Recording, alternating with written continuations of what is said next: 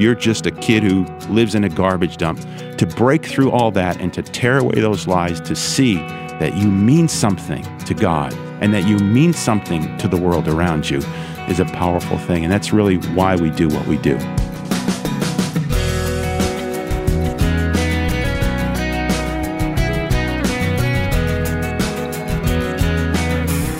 This week on First Person, our guest is Stefan Radulich, president of Feed the Hungry.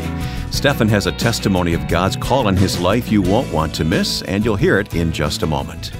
This is a weekly program dedicated to telling the stories of lives changed by Jesus Christ.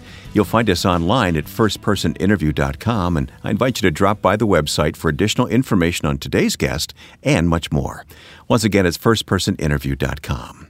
Our partner in bringing these stories to you each week is the Far East Broadcasting Company. FEBC's gospel-centered broadcasts are heard in many countries, including China, Russia, Korea, Japan, and the Philippines, just to name a few, and listeners respond warmly to hearing of God's love and offer of salvation. Plus, they are discipled in the Word. Learn more at firstpersoninterview.com. Just click on the FEBC banner at firstpersoninterview.com.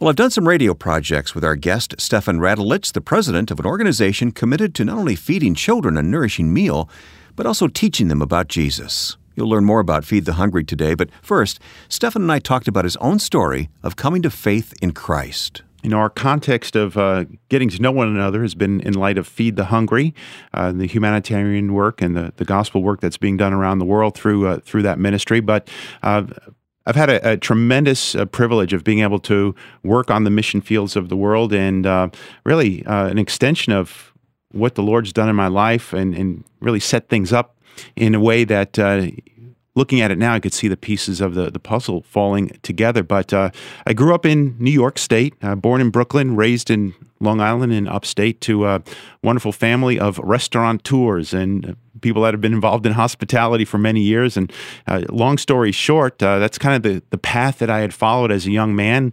I went to Cornell University, the Statler School of Hotel Administration, one of the greatest institutions for and specializing in hospitality management. Worked in our family business for years and years. And really, my last year as a senior at Cornell, second semester, coming close to the end of graduation, had some job opportunities lined up to kind of spread my wings a little bit. But the Lord got a hold of me on January 4th, 1986, coming home from Boston, where I picked up a friend, and for the winter break, my dad's car had gotten stolen. So from Boston, I called up my dad thinking, well, this is it for me. I'm going to be lucky to get out of this one alive, because I know my dad, obviously, and his temper as a chef, and, you know, he's kind of the quintessential hot-tempered chef. And I'd called him to say, Dad, someone stole your car.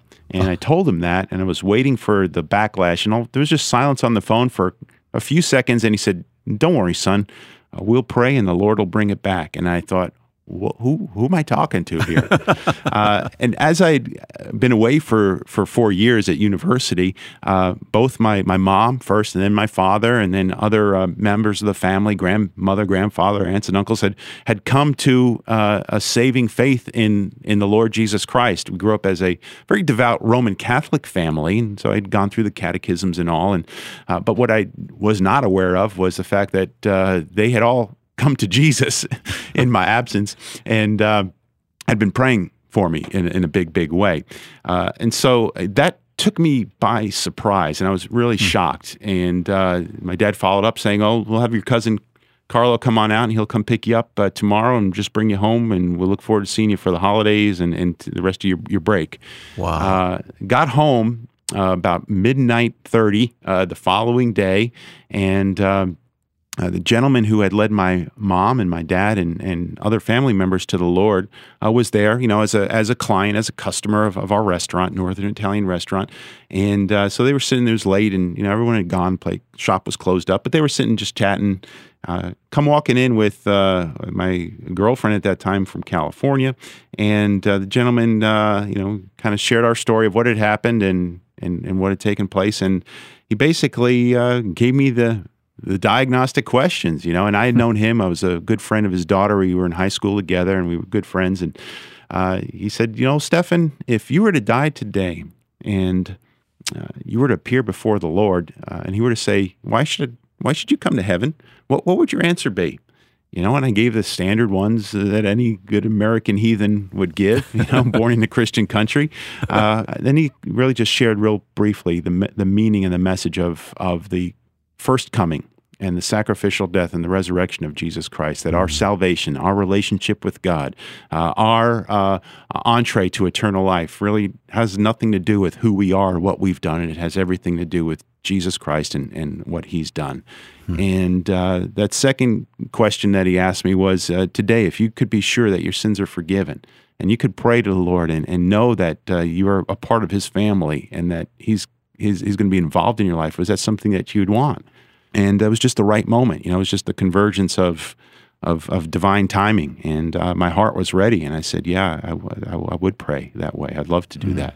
And he led me in that prayer. And honestly, Wayne, from that moment, something amazing happened. And I just knew that I knew from that moment that nothing in my life would be the same again. And it was, no turning back, huh? It was evidenced by just the way you see the world. And you've gone through this experience. Our listeners today have gone through that experience, where they gave their hearts over to Jesus, and all of a sudden they're looking at the world through a different set of lenses, and hearing news in a different way and seeing the world around them in a different way. And I'd gone back to university just a few days after that, to my old friends and everything, and the old lifestyle, and it was right there. And for some reason, I didn't participate, listening to the music I was listening to, doing the things that I was doing. And Boy, you were radically changed. Radically changed, yeah. And I remember sitting, and this might be graphic, but it's the truth. I remember sitting and with some friends in a circle, and they were smoking hashish, and passing around. And I just kept passing the pipe around. And one of the guys said, "Hey, what's going on? You okay? How come you're not participating?" You're not normal. And I said, I don't want to do this anymore. It doesn't mean anything to me. Huh. Never picked that pipe up again. Never, went back to the old ways of things. And it's really amazing to see how the Lord took away the want to and just filled me up with so much more substance and so much more significance and reality, that it just made everything that was false and fake and a filler just kind of go by the wayside. Wow, what a terrific story. I really enjoyed hearing you tell that. You went back to studying hospitality management. Did you know then you would serve the Lord in some capacity, or were you just looking to operate a restaurant somewhere? Yeah, no, I was looking to work with I had a couple of offers, a firm out in California and one in Ohio, and I just knew that I'd visited home once again over Easter break, and pastor of our local church there, got to know him a bit, and I just knew in the inside of me that the best decision I can make would be to get back to my family business, and I knew I needed to be surrounded and grounded in this new life. That Christ changed your priorities, huh? Yeah, he did. So I started working with got back involved with our family business, and we just done an expansion at that time. Purchased a bed and breakfast inn, 26-room bed and breakfast inn, and so there's plenty to do. Immediately got involved with the local church and not just attending, but then also learning and diving into the Word. I remember driving from Catskills up to Albany in the middle of a snowstorm, and my mom thought, you're crazy, you're going to kill yourself. There's a blizzard going on, and I said, I have got to go get this Thompson Chain Reference Bible. And the nearest Christian bookstore was in Albany, New York, which is about an hour away. And then again, folks know when you come to Christ, when Jesus changes your life, and you're hungry, aren't you? You're hungry, and you just want to. You gotta suck it all up and drink deeply. So how were you discipled then in those early days? Predominantly through a local pastor and some mature Christians who took kindly to me asking them questions and to being very open with them, and got involved in ministry in that way with some evangelism and youth work. Why don't you come with us this weekend? A little over 2 years from when I'd given my life to the Lord, we had some missionaries from South Africa come through, and they were there with us for several months. and had spoken to me about going to their program in South Africa. It was kind of like a YWAM type of missions training school, a missions experience, and prayed about it. My pastor said, "Hey, can I come by and see you tonight?" And I said, "Yeah, sure." So he came over to our place and came down and he said, I've been just praying about you, and the Lord's just kind of shared with me that He's got something for you, that He's going to be taking you somewhere. And that was to go to South Africa, to this YWAM type of discipleship school, mission school. I bet that was like drinking from a fire hydrant. Yeah. I spent a year down there and came back and plugged in fully with our local church again. The Lord poured so much into me in that short amount of time that it wasn't long thereafter that I got the call to launch into full-time ministry. We'll continue talking with Stefan Radulich and learn about his ministry, Feed the Hungry, coming up on First Person. This program is supported each week by the Far East Broadcasting Company, and I'm Ed Cannon, the president of FEBC. These first-person stories of God at work in people's lives always encourage me, and at FEBC, we want to encourage you even more with God's Word. Take a moment to sign up for our daily online 30-day devotional featuring stories and Scripture. You can sign up easily at firstpersoninterview.com. Go there today, firstpersoninterview.com. My guest today is my friend Stefan Radulich, who is president of Feed the Hungry. And Stefan, I find it interesting that you started out in a restaurant family feeding hundreds of people. Now you feed thousands of people around the world. It's just an amazing story. It really is. You never know where your life will go, but the Scripture tells us that God knows our days as yet there were none of them, and He sees the end from the beginning. And so food service, hospitality has been in our family DNA. I'm a third generation restaurateur, and my daughter is a fourth generation. Oh boy. Okay. She's in catering. And the Lord interrupted my life in a good way, rescued me, as we've been sharing during my last semester of study at Cornell University School of Hotel Administration. And He's really brought my life full circle here. I never thought that the Lord would use me in the realm, or that my life would be used in the realm of providing emergency food and relief, food security to some of the most vulnerable children of the world, showing God's hospitality to refugees, orphaned, and vulnerable children worldwide and throughout the third world nations. But it's powerful to see how anything in our life that is a talent, that is a gift, that is a drive, that is a desire, that is a passion, that's part of our DNA of who we are and what makes us tick and why we do what we do, becomes a powerful tool in God's hands for His glory and His purposes. That's right. Let me take you back to those days of coming to faith in Christ, because you tell the story so well, and it's made such a radical change in your life. For the person listening right now who is yet to make that decision, or for the person who's just made the decision and doesn't know what to do next, what is your advice? Yeah, for someone who's seeking, who's looking, who's wondering, I want to encourage you to be honest with yourself and be honest with the Almighty God. There's one thing that's true, and that is that God isn't nervous to hear about our doubts. He's not nervous to hear about our questions, or He doesn't want to be believed and accepted blindly.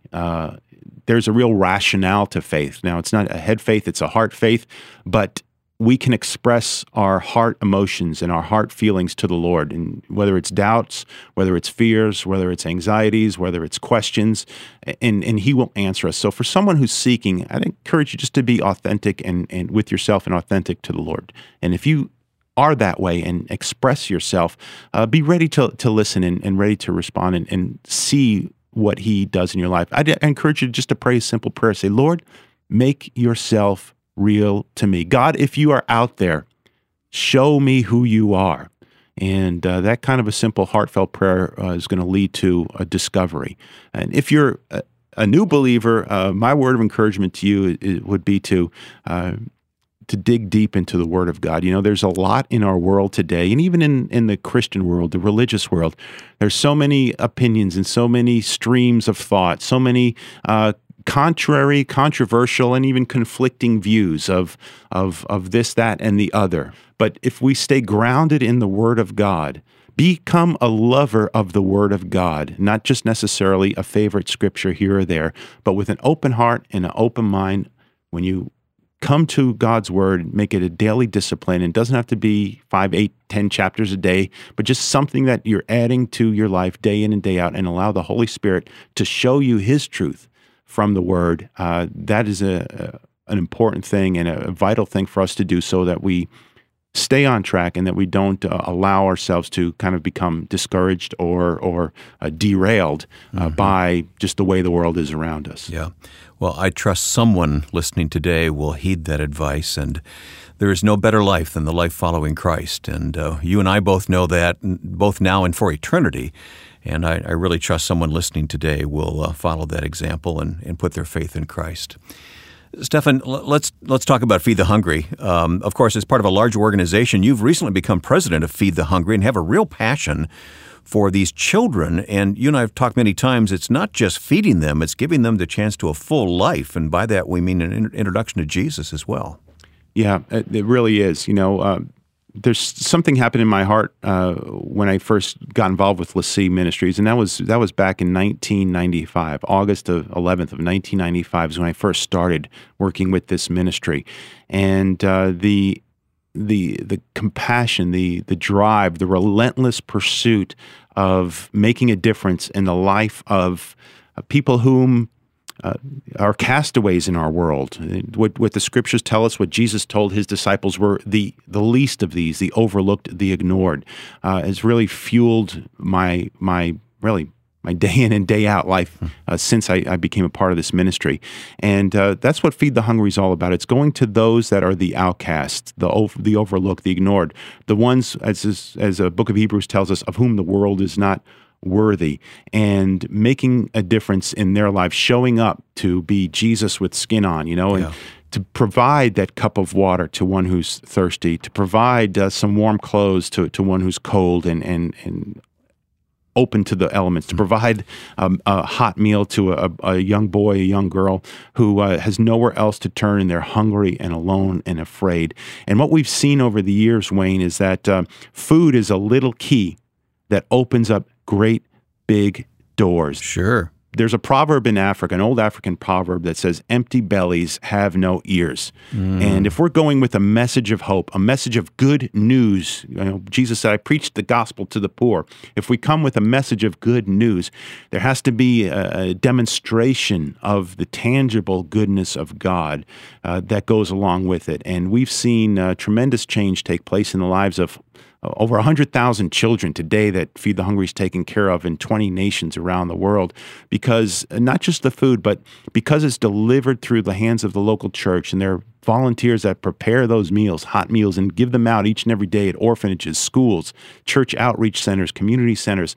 There's a connection there that these kids can literally taste and see that the Lord is good. And when they get these meals and know of the love of God that's coming towards their life and that is in their life, it changes not just their present, but it changes the trajectory of their future. It literally takes their little feet and puts it on a pathway to a full life, to where they can become more than they've ever dreamed that was possible, that could be possible because of God's intervention. Help us personalize this. Tell us the story of a child, someone that you have met in your many travels that really has seen their life turn around because of Jesus and because of the simple act of being fed a healthy meal. Yeah. Let me pick out Manuel. He's a little boy in Nicaragua, in Managua, the capital. He actually lives and works in a place called La Chureca, which is the second largest landfill in Central America. And there's a host of families that basically live and work on the city dump site where all of the refuse from the city gets put into this landfill. And as the trucks come in from around the city to dump their garbage, kids and moms basically run after these trucks with a long stick and tap a bag, and that's kind of claiming their bag, and they're running alongside these big trucks on a dirty, bumpy, dusty road. And then when it gets dumped, that's their first bag. And these kids basically live to get through the garbage that others throw away, to find plastic and metal that they can then take to a junk store, recycling place, and earn a few Cordoba a day, 50 cents, 75 cents a day, so that they can go get something to eat. And that's their existence generation after generation. We started a food program on the outskirts of La Chureca several years ago, and about 3 years ago, this one boy came through, Manuel.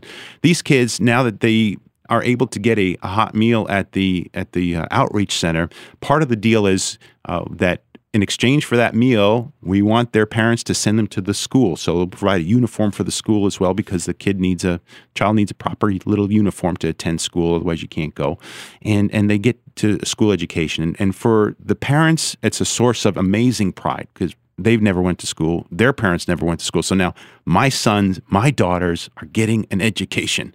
And for the kids, it opens up a world for them that they never known. Once a child begins to learn to read and write, man, the world's their oyster. They can explore, their imagination can run, and they can see what's out there. Well, Manuel, this was about 2 years ago, had been in the program for a little over a year, and went to a camp, a Christian camp that they take the kids from La Chureca and part of the program too, on the outskirts of Lake Managua. And on the third day of the camp, he came out of his cabin and told Kendra, who's our program director down there, she said, "Hey, Manuel, how are you doing today?" He said, "I'm doing great. I don't believe the lie anymore." And she said, she's puzzled. What lie? What lie, Manuel? "The lie that I'm a piece of garbage, like the garbage I dig through every day. I know that goodness. God loves me more than anything."